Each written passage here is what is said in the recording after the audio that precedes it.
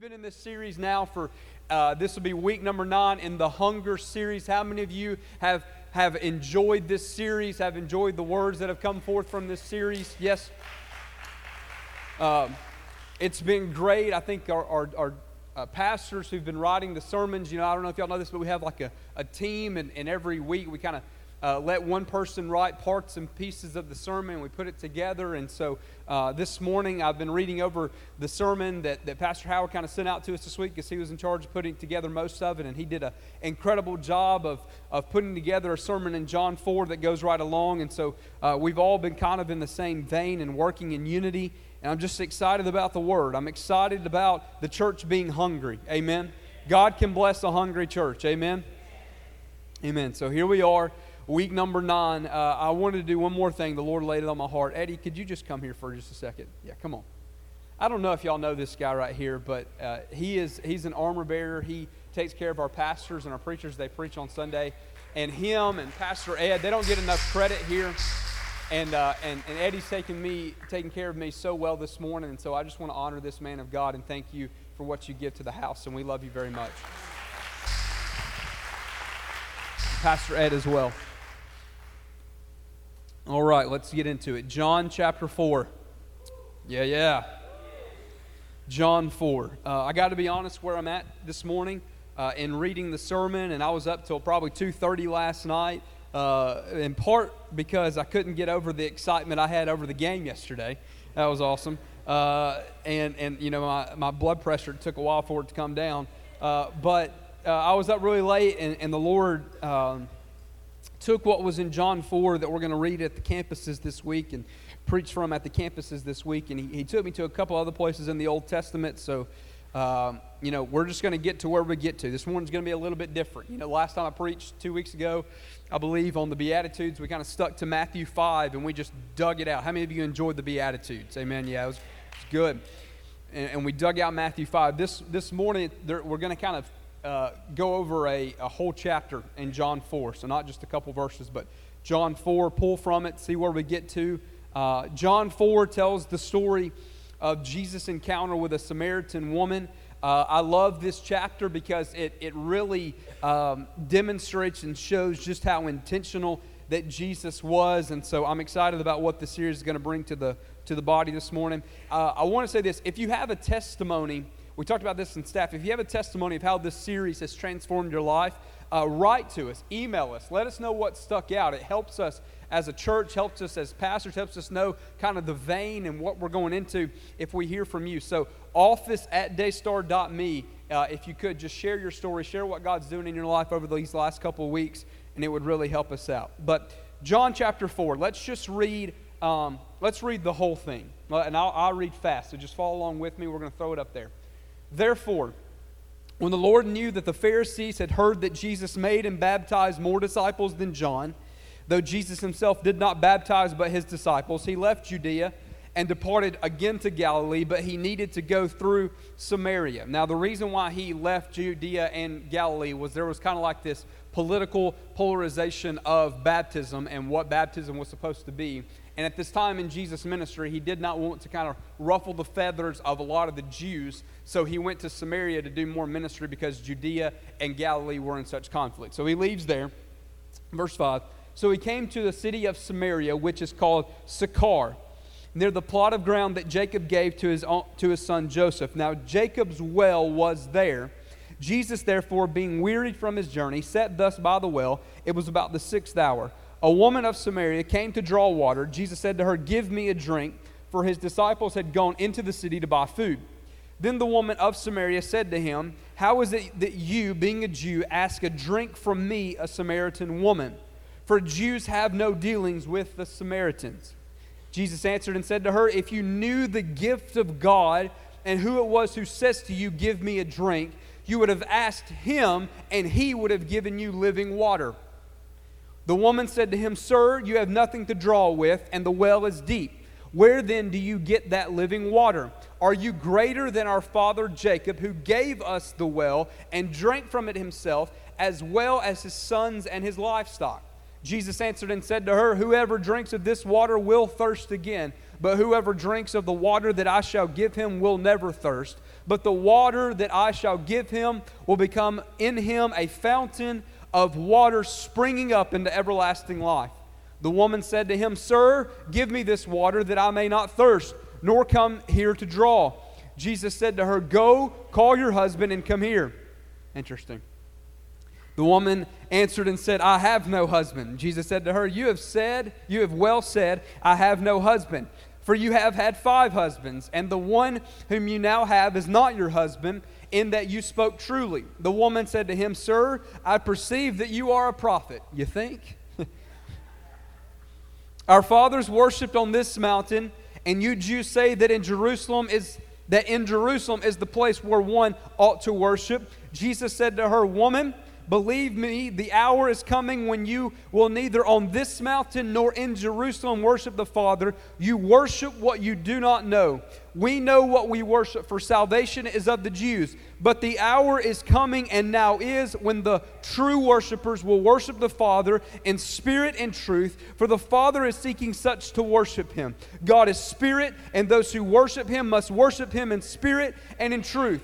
The woman said to him, I know that Messiah is coming, who is called Christ. When He comes, He will tell us all things. Jesus said to her, I who speak to you am He. Amen.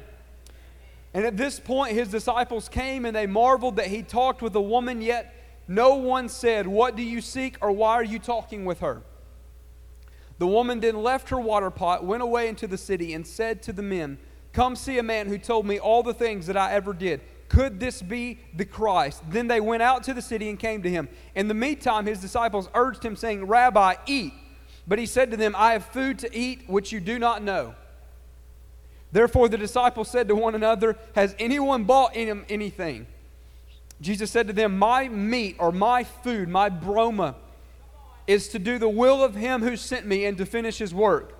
Do you not say there are still 4 months and then comes the harvest? Behold, I say to you, lift up your eyes and look at the fields, for they are already white for harvest. And he who reaps receives wages and gathers fruit for eternal life, that both he who sows and he who reaps may rejoice together. For in this the saying is true, one sows and another reaps. I sent you to reap that for which you have bestowed no labor. Others have labored, and you have entered into their labors. And many of the Samaritans of that city believed in Him because of the word of the woman who testified. We'll stop there. We can go home now. Let's just close up and leave, right? It's all good. Amen. Father, this morning I pray once again, Lord, that You would so reveal Your heart, so give us direction and vision for, Lord, what needs to be adjusted in our own life, Lord, what needs to change, Lord, what we need to adjust to be where we need to be. Lord, we love You, and we ask that Your Holy Spirit would remain with us, and that You, O King, would sit in comfort in this house of the Lord. In Jesus' name, amen. Amen. All right, so a lot of interesting things there, right? A lot of things. How many of you have read John 4 before? How many of you have heard a sermon on John 4 before?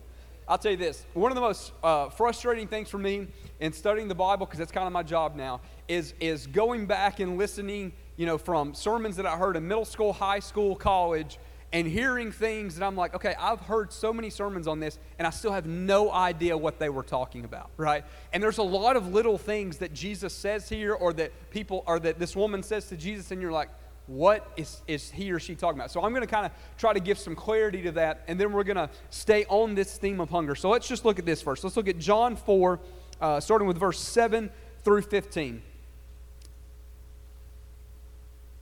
Let's look at 6 first. 5, 6.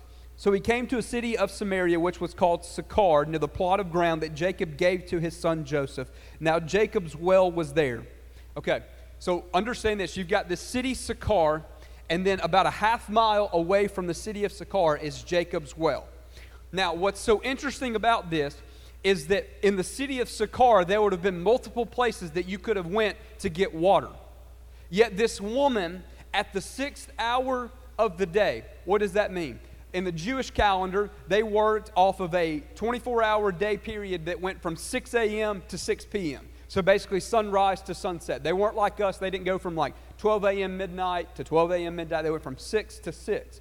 And so when it says the 6th hour, that would have been noontime for us. That would have been right in the middle of the day. So in the middle of the day, in the blazing hot sun, sweating, walking a half mile out, she leaves the city in which she would have easily been able to go and draw water, and she goes a half mile out to draw water from a well that was 100 foot deep that would have required a lot of work to pull water out of. Why? Because she was such a social outcast that she had to walk a mile and a half out of her city, inconvenience herself so much to draw from a well that had been dug hundreds or thousands of years before that was 100 foot deep to get her water. That's how ostracized and separated from society she was. Okay, so when we read this story, it's not like, hey, Jesus was just sitting at a well right here waiting and waiting and waiting, and then just by happenstance this woman came. He was intentional and he knew what was about to happen. Because I'll tell you this, no one else went out to this well.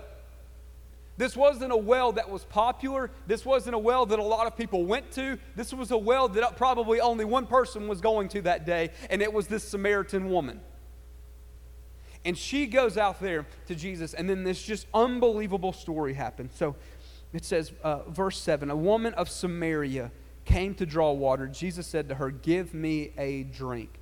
For his disciples had gone away into the city to buy food. Then the woman of Samaria said to him, "How is it that you, being a Jew, ask a drink from me, a Samaritan woman? For Jews have no dealings with the Samaritans." So I've always kind of wondered that, like, why didn't the Jews have dealings with the Samaritans? And it basically dates back, I won't spend too much time on this, to a war that happened about 750 years before this, where the Assyrians kind of came in and broke up the 12 tribes of Israel. And so you had a sect of people that now we call the Samaritans who started being inundated with the Assyrian culture. And so the Jews there started having, relationship with the Assyrians. And one of the most sacred things to a Jew was having a pure bloodline, being a complete Jew. Well, the Samaritans were considered half-breeds in the fact that they were now part Assyrian, part Jew. And to a Jew, you don't do that. That's like the worst thing that you can possibly do, because now God doesn't like you because you're contaminated. So now it's like they're half-breeds. We don't talk with them. We don't associate with them. And there was a hatred that had built up between the two races and the two people. So that's what we're dealing with here. And I love the fact that Jesus sets this up to where his disciples are away so that he can minister to her one-on-one. Because I don't believe that you would have had the same transparency and openness from this woman if there would have been 11 or 12 other men standing around her. So Jesus is just so intentional with everything that he does. It's so cool. But, okay. For Jews had no dealings with the Samaritans. Jesus answered and said to her, "If you knew the gift of God and who it is who says to you, 'Give me a drink,' you would have asked him, and he would have given you living water." Now, we're going to kind of put a pin in this and come back. And this is where we're going to kind of come back to the hunger series, okay? But let's just keep reading for context sake, because this is fun. Verse 11. The woman said to him, "Sir, you have nothing to draw with, and the well is deep. Where then do you get that living water?" Great question.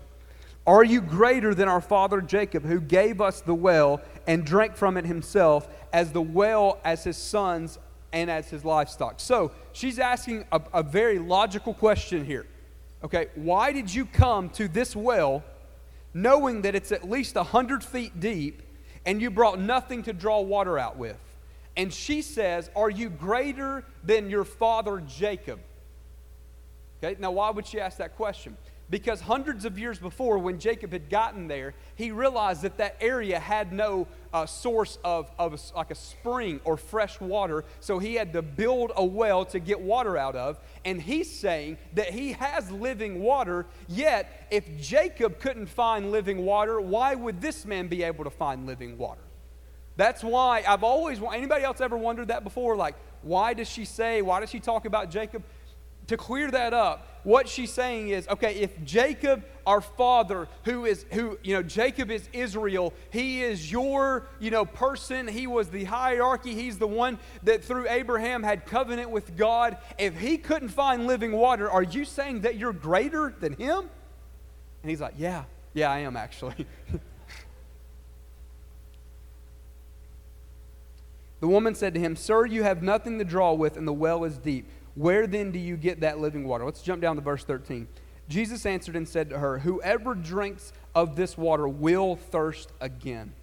But whoever drinks of the water that I shall give him will never thirst. But the water I shall give him will become in him a fountain of water springing up into everlasting life. The woman said, Sir, give me this water that I may not thirst, nor come here to draw. Now, there's a couple different ways that we could go with this. And so I just want to be very transparent about where I'm at. Okay.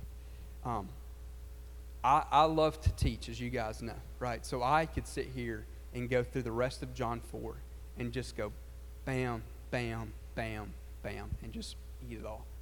But this last night, early in the morning, and then even on the way here, and then even in worship, the Lord just kept pegging me with Jeremiah chapter 2 and bringing in a correlation between this, and He wouldn't let me get away from Jeremiah chapter 2. And I want to show you something here in kind of a similarity. So we're going to go kind of an opposite way of where I want to go, kind of an opposite way of what we intentionally planned in the sermon, but I got to follow the Holy Spirit. Y'all with me? All right. Jeremiah 2. Throw it up there for me, BJ. In fact, let's go to verse 11 so it doesn't take too much time. Jeremiah 2:11.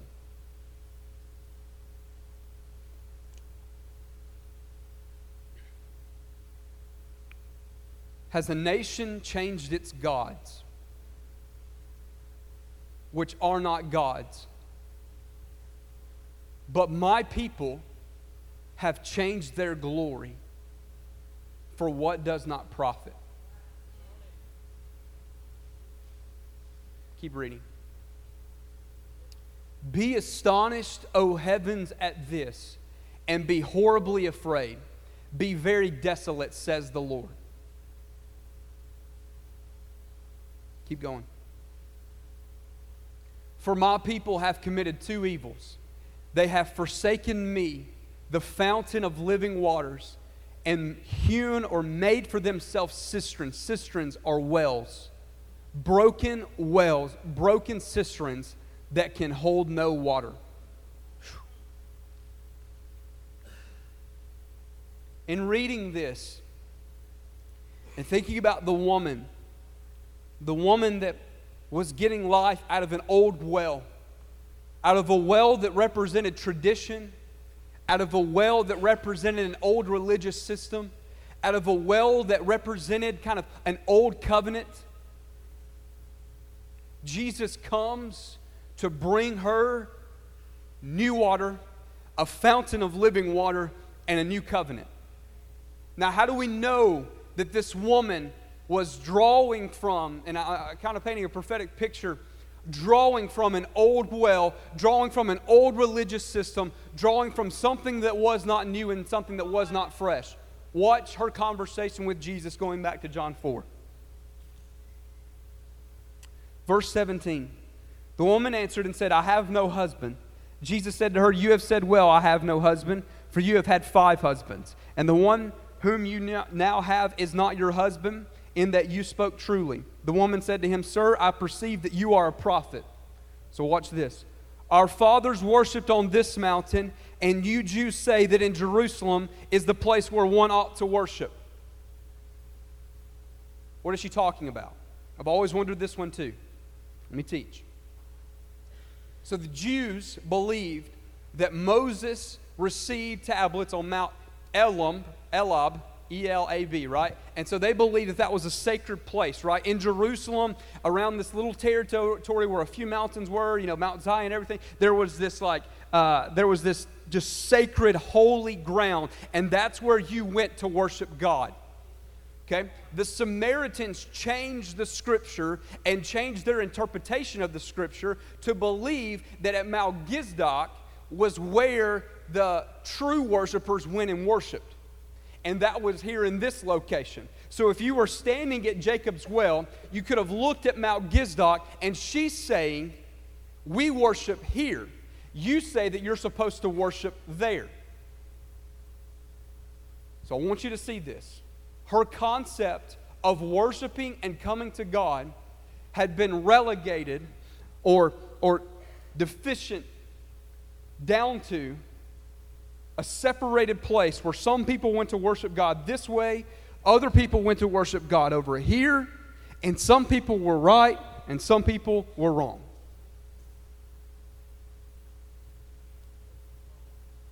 And Jesus says, "Woman, believe me, the hour is coming when you will neither worship on this mountain nor in Jerusalem. Worship the Father." You worship what you do not know. We know what we worship, for salvation is of the Jews. But I'm telling you, the hour is coming and now is, when the true worshipers will worship the Father in spirit and truth. For the Father is seeking such to worship Him. God is spirit, and those who worship Him must worship Him in spirit and truth. We're going to go somewhere here. Y'all ready? All right.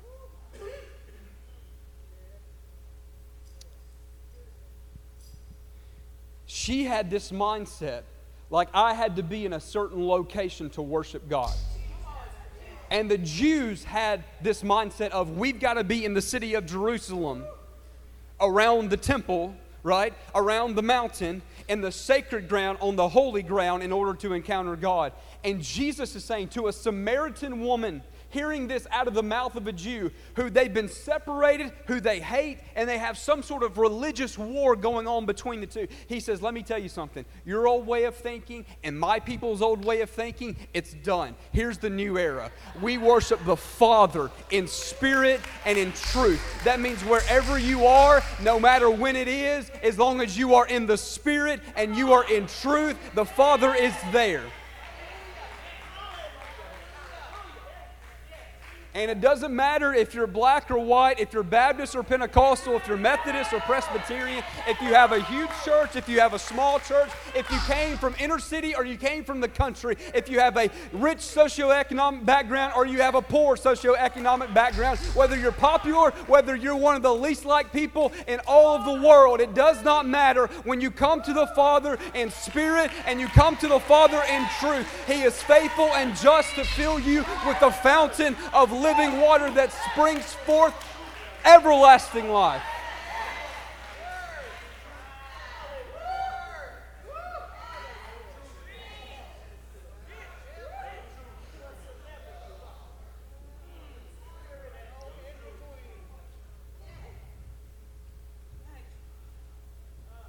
What's he saying? True worship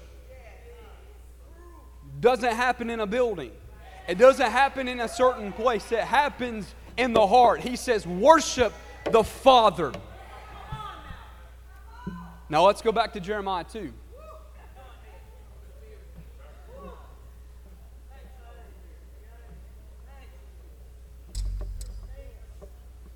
Jeremiah 2, verse 11. Throw it back up there for me, BJ. Has a nation changed its gods, which are not gods? You know what's so funny about this whole story and studying it?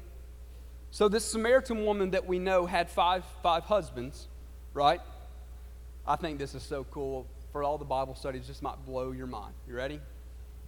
The Samaritan woman had 5 husbands, okay? The Samaritans, when they went to go and kind of like reestablish their religion apart from the Jews after they had this like separation, they only took 5 books. Okay? They took 5 books, and that was what they based their view of God on. And she says to Jesus, or Jesus says to her, you have 5 husbands. Just like the Samaritans had 5 books. And she said, I don't have a husband. And he said, you have spoken rightly. And then they had this conversation like, but you're almost flirting with the 6th one.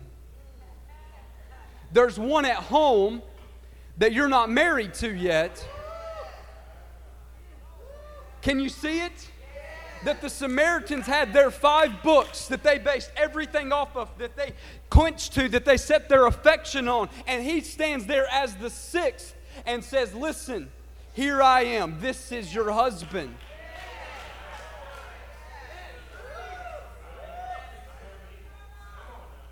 I am he. Man, I love the Bible. It's fun. All right, back to us. Has a nation changed its gods? You realize the Samaritans started out as Jews with one God, Yahweh. And then they became conditioned to a religious system that was built around books. Has the nation changed its gods? Yeah, the Samaritans had. Which are not gods. Now hold on just a second. But my people have changed their glory. One verse that I think it's the King James says, my people have traded their glory for what does not profit. Now we can look at the Samaritans and the Jews, but where are we in this?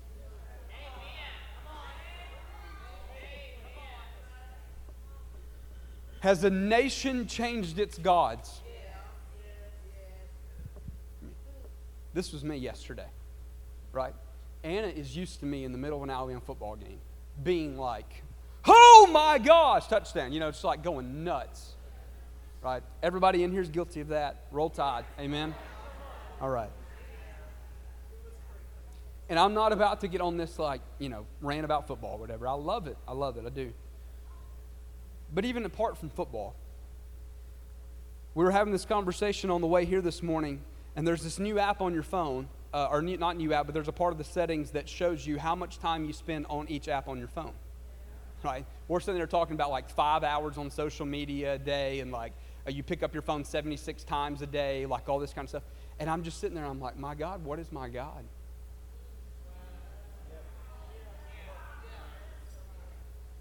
Because you realize, like God, the word God is not his name. The word God has to do with title and position. So anything can be your God. His name is Yahweh, not God. His name is Yahweh. Okay? And I choose whether or not Yahweh is my God.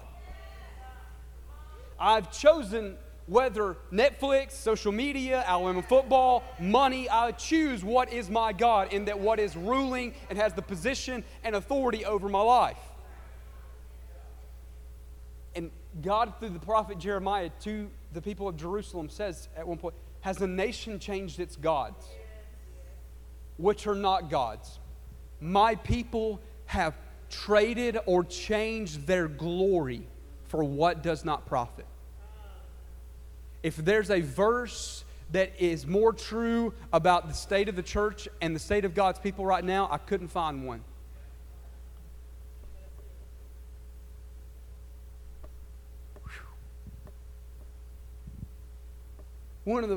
This is one of the verses that wrecks me every time I read it. Because my people have traded their glory. And you know what I start to think about? What glory was I born? When I was born, what type of glory was set apart for me to experience on the earth that I've traded away? Do you know that your eyes have been made to observe over 18,000 different variations of colors?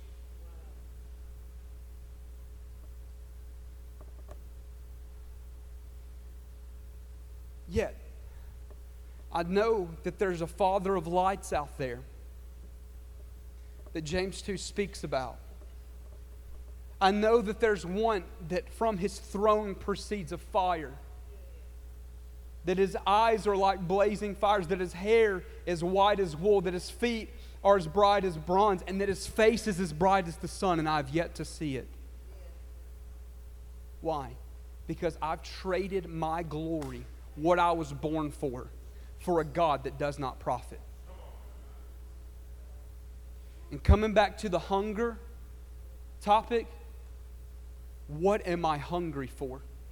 Am I more hungry to experience the glory that I was designed for when I was put on the earth? Or am I more hungry for money and fame and succeeding and temporary things? Am I more hungry for a religious system? Am I more hungry for ministry? Or am I hungry for the glory that's been set apart for me?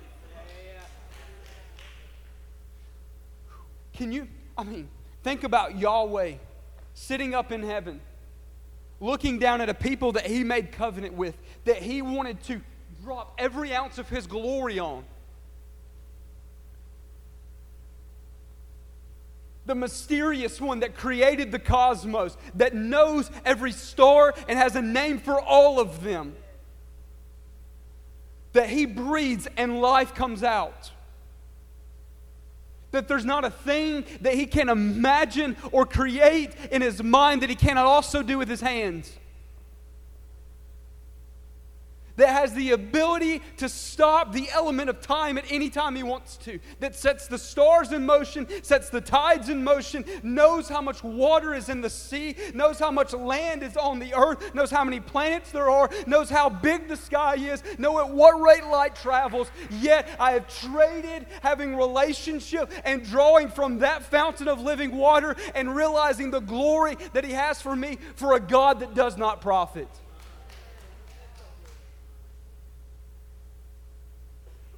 What am I hungry for?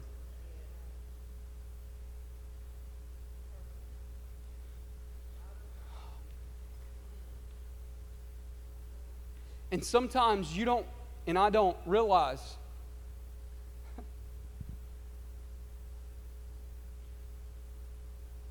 Sometimes we don't realize what our appetite is going to until we encounter a superior thing that deserves our appetite. And the goal of this morning is to look at just this verse and think about the time that I have left on the earth and say, God, I'm more hungry to experience the glory that You set apart for me in the beginning than I am for what the earth has to offer me.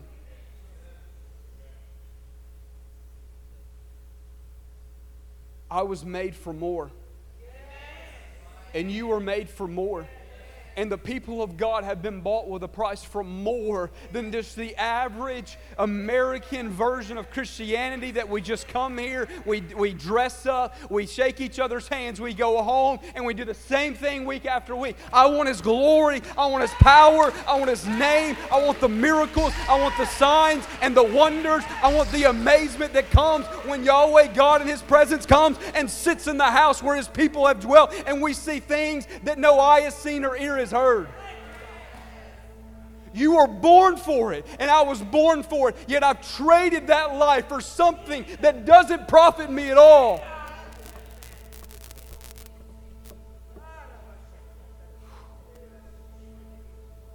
And instead, what have we done? What have we done? Jeremiah 2:13. Next verse. For my people have committed two evils. They have forsaken me, the fountain of living waters, and made for themselves cisterns or wells, broken cisterns that hold no water. What is he saying? And what have we done? Instead of coming to Him for new glory, for more water, for more life, what we have done is we've made a well, and we've put everything that He's ever given us and everything that the world gives us, and we put it in this dead, stagnant well that's not fresh, that's not living, that's not abundant, and we continue to draw upon that while He is over here in glory saying, come to me, I am He, I am the fountain of living water, I am the river of life.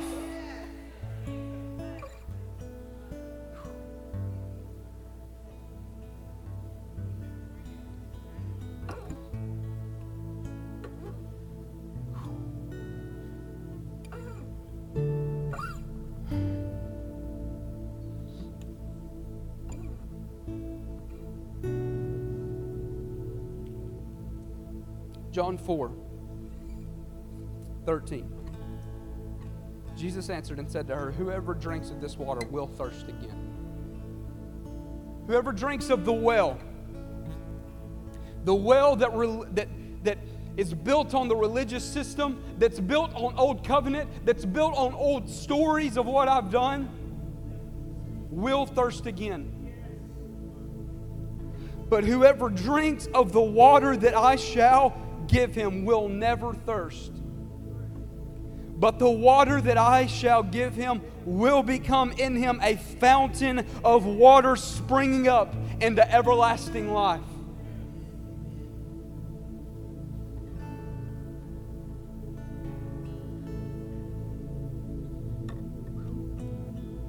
You were made. And it's the reason why when you lay your head down on the pillow at night and you get to 35 and 40 years old and 45 and 50 and you look back over your life, there's still a hole missing because you're like, what have I really done? Yes, you have your family, and yes, you have your job, and yes, you have your career, and yes, you've had happy moments and good moments and successes and accomplishing goals, and you've even had times of you experience His presence and you're like, yes, this is good, but there's so much more. You know what I love? He says, the hour is coming and now is. Jesus is the only thing in history that ever had the power to be here and coming. Which means if I have Him here, I can always ask for more because the hour is now and the hour is coming. He is here and He is coming. Which means I should never be satisfied with the level that I'm at now and the level of experience that I am at with Him now. I should always be hungry for more.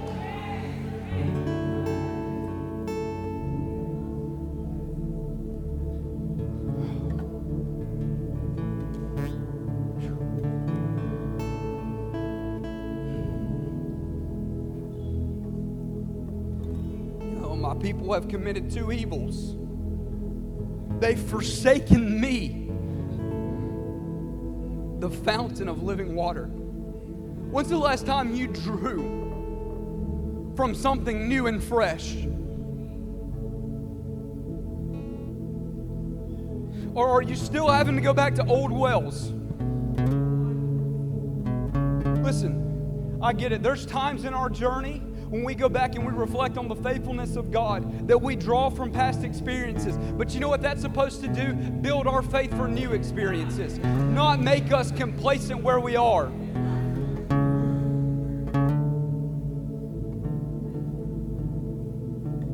You with me, Pastor Mark?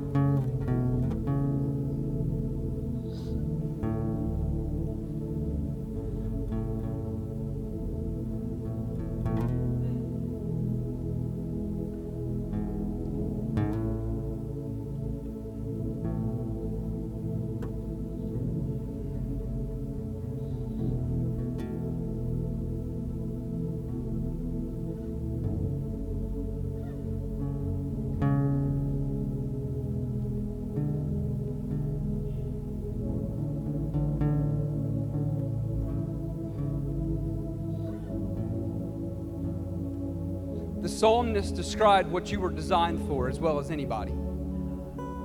Psalm 1. Blessed is the man who walks not in the counsel of the ungodly, nor sits in the seat of the scornful, nor stands in the path of sinners, but his delight is in the law of the Lord, for upon it he meditates day and night. What does it say? He shall be a tree planted by rivers of living water that bring forth fruit. And what a better translation of what's said there in the Hebrew, brings forth fruit in every season and whose leaf never withers.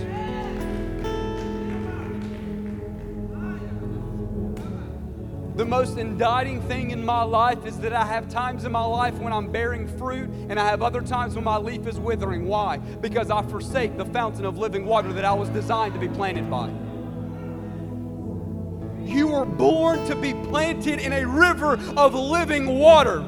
That means that in every season, no matter what's going on around you, whether it's winter around you or summer or spring or fall, whether it's good, whether it's bad, you are born to bring forth fruit in every season and have your leaf never withering.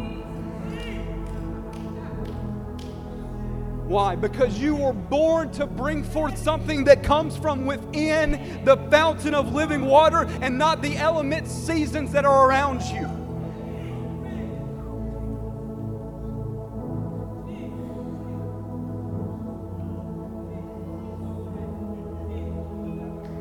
And God's seasonal elements should never stop us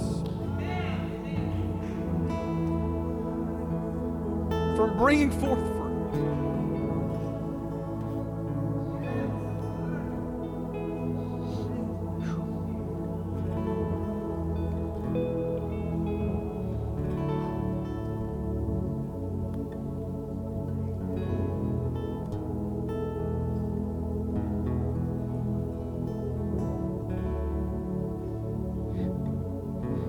You know, we've been talking about having revival around here for a while, and there's a stirring, and there is surely an awakening within the body and what's going on in the church here. There's some pretty incredible things happening.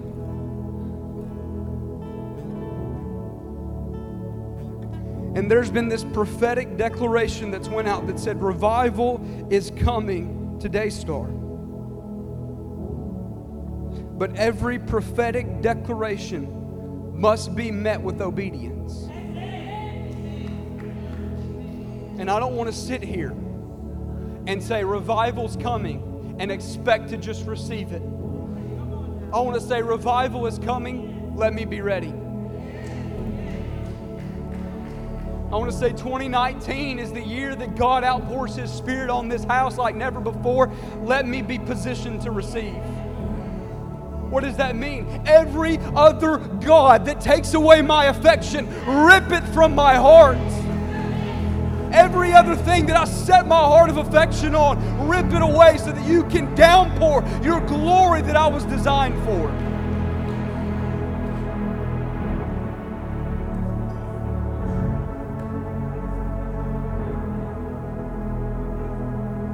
Saying, God, if I have to fast, let me fast. God, if I have to pray, let me pray. God, if I have to turn it off, let me turn it off. God, if I have to get rid of it, let me get rid of it. But I don't want to trade my glory for something that does not profit me. Well, how many of you feel the Lord?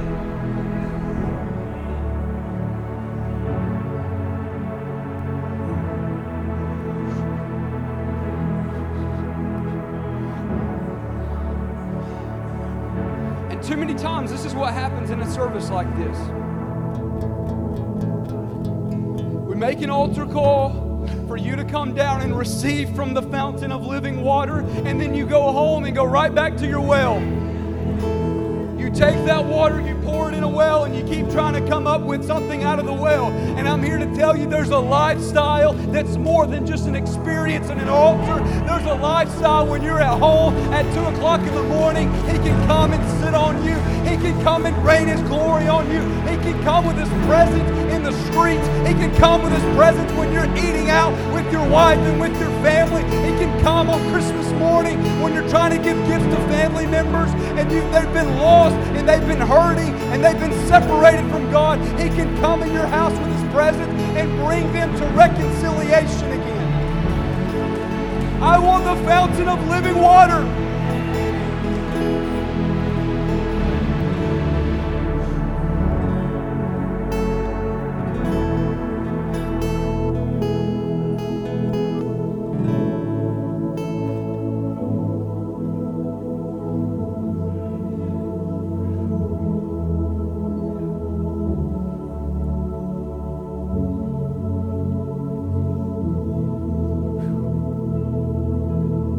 His glory is here, and His presence is here. And I want to meet it with obedience.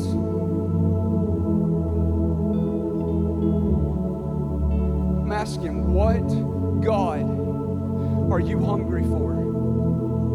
What glory are you hungry for?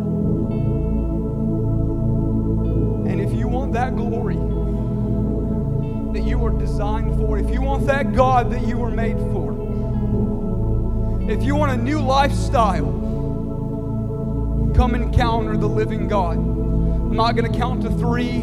I'm not going to ask you to bow your heads. I want you to come and meet this God in the altar of prayer. Come now.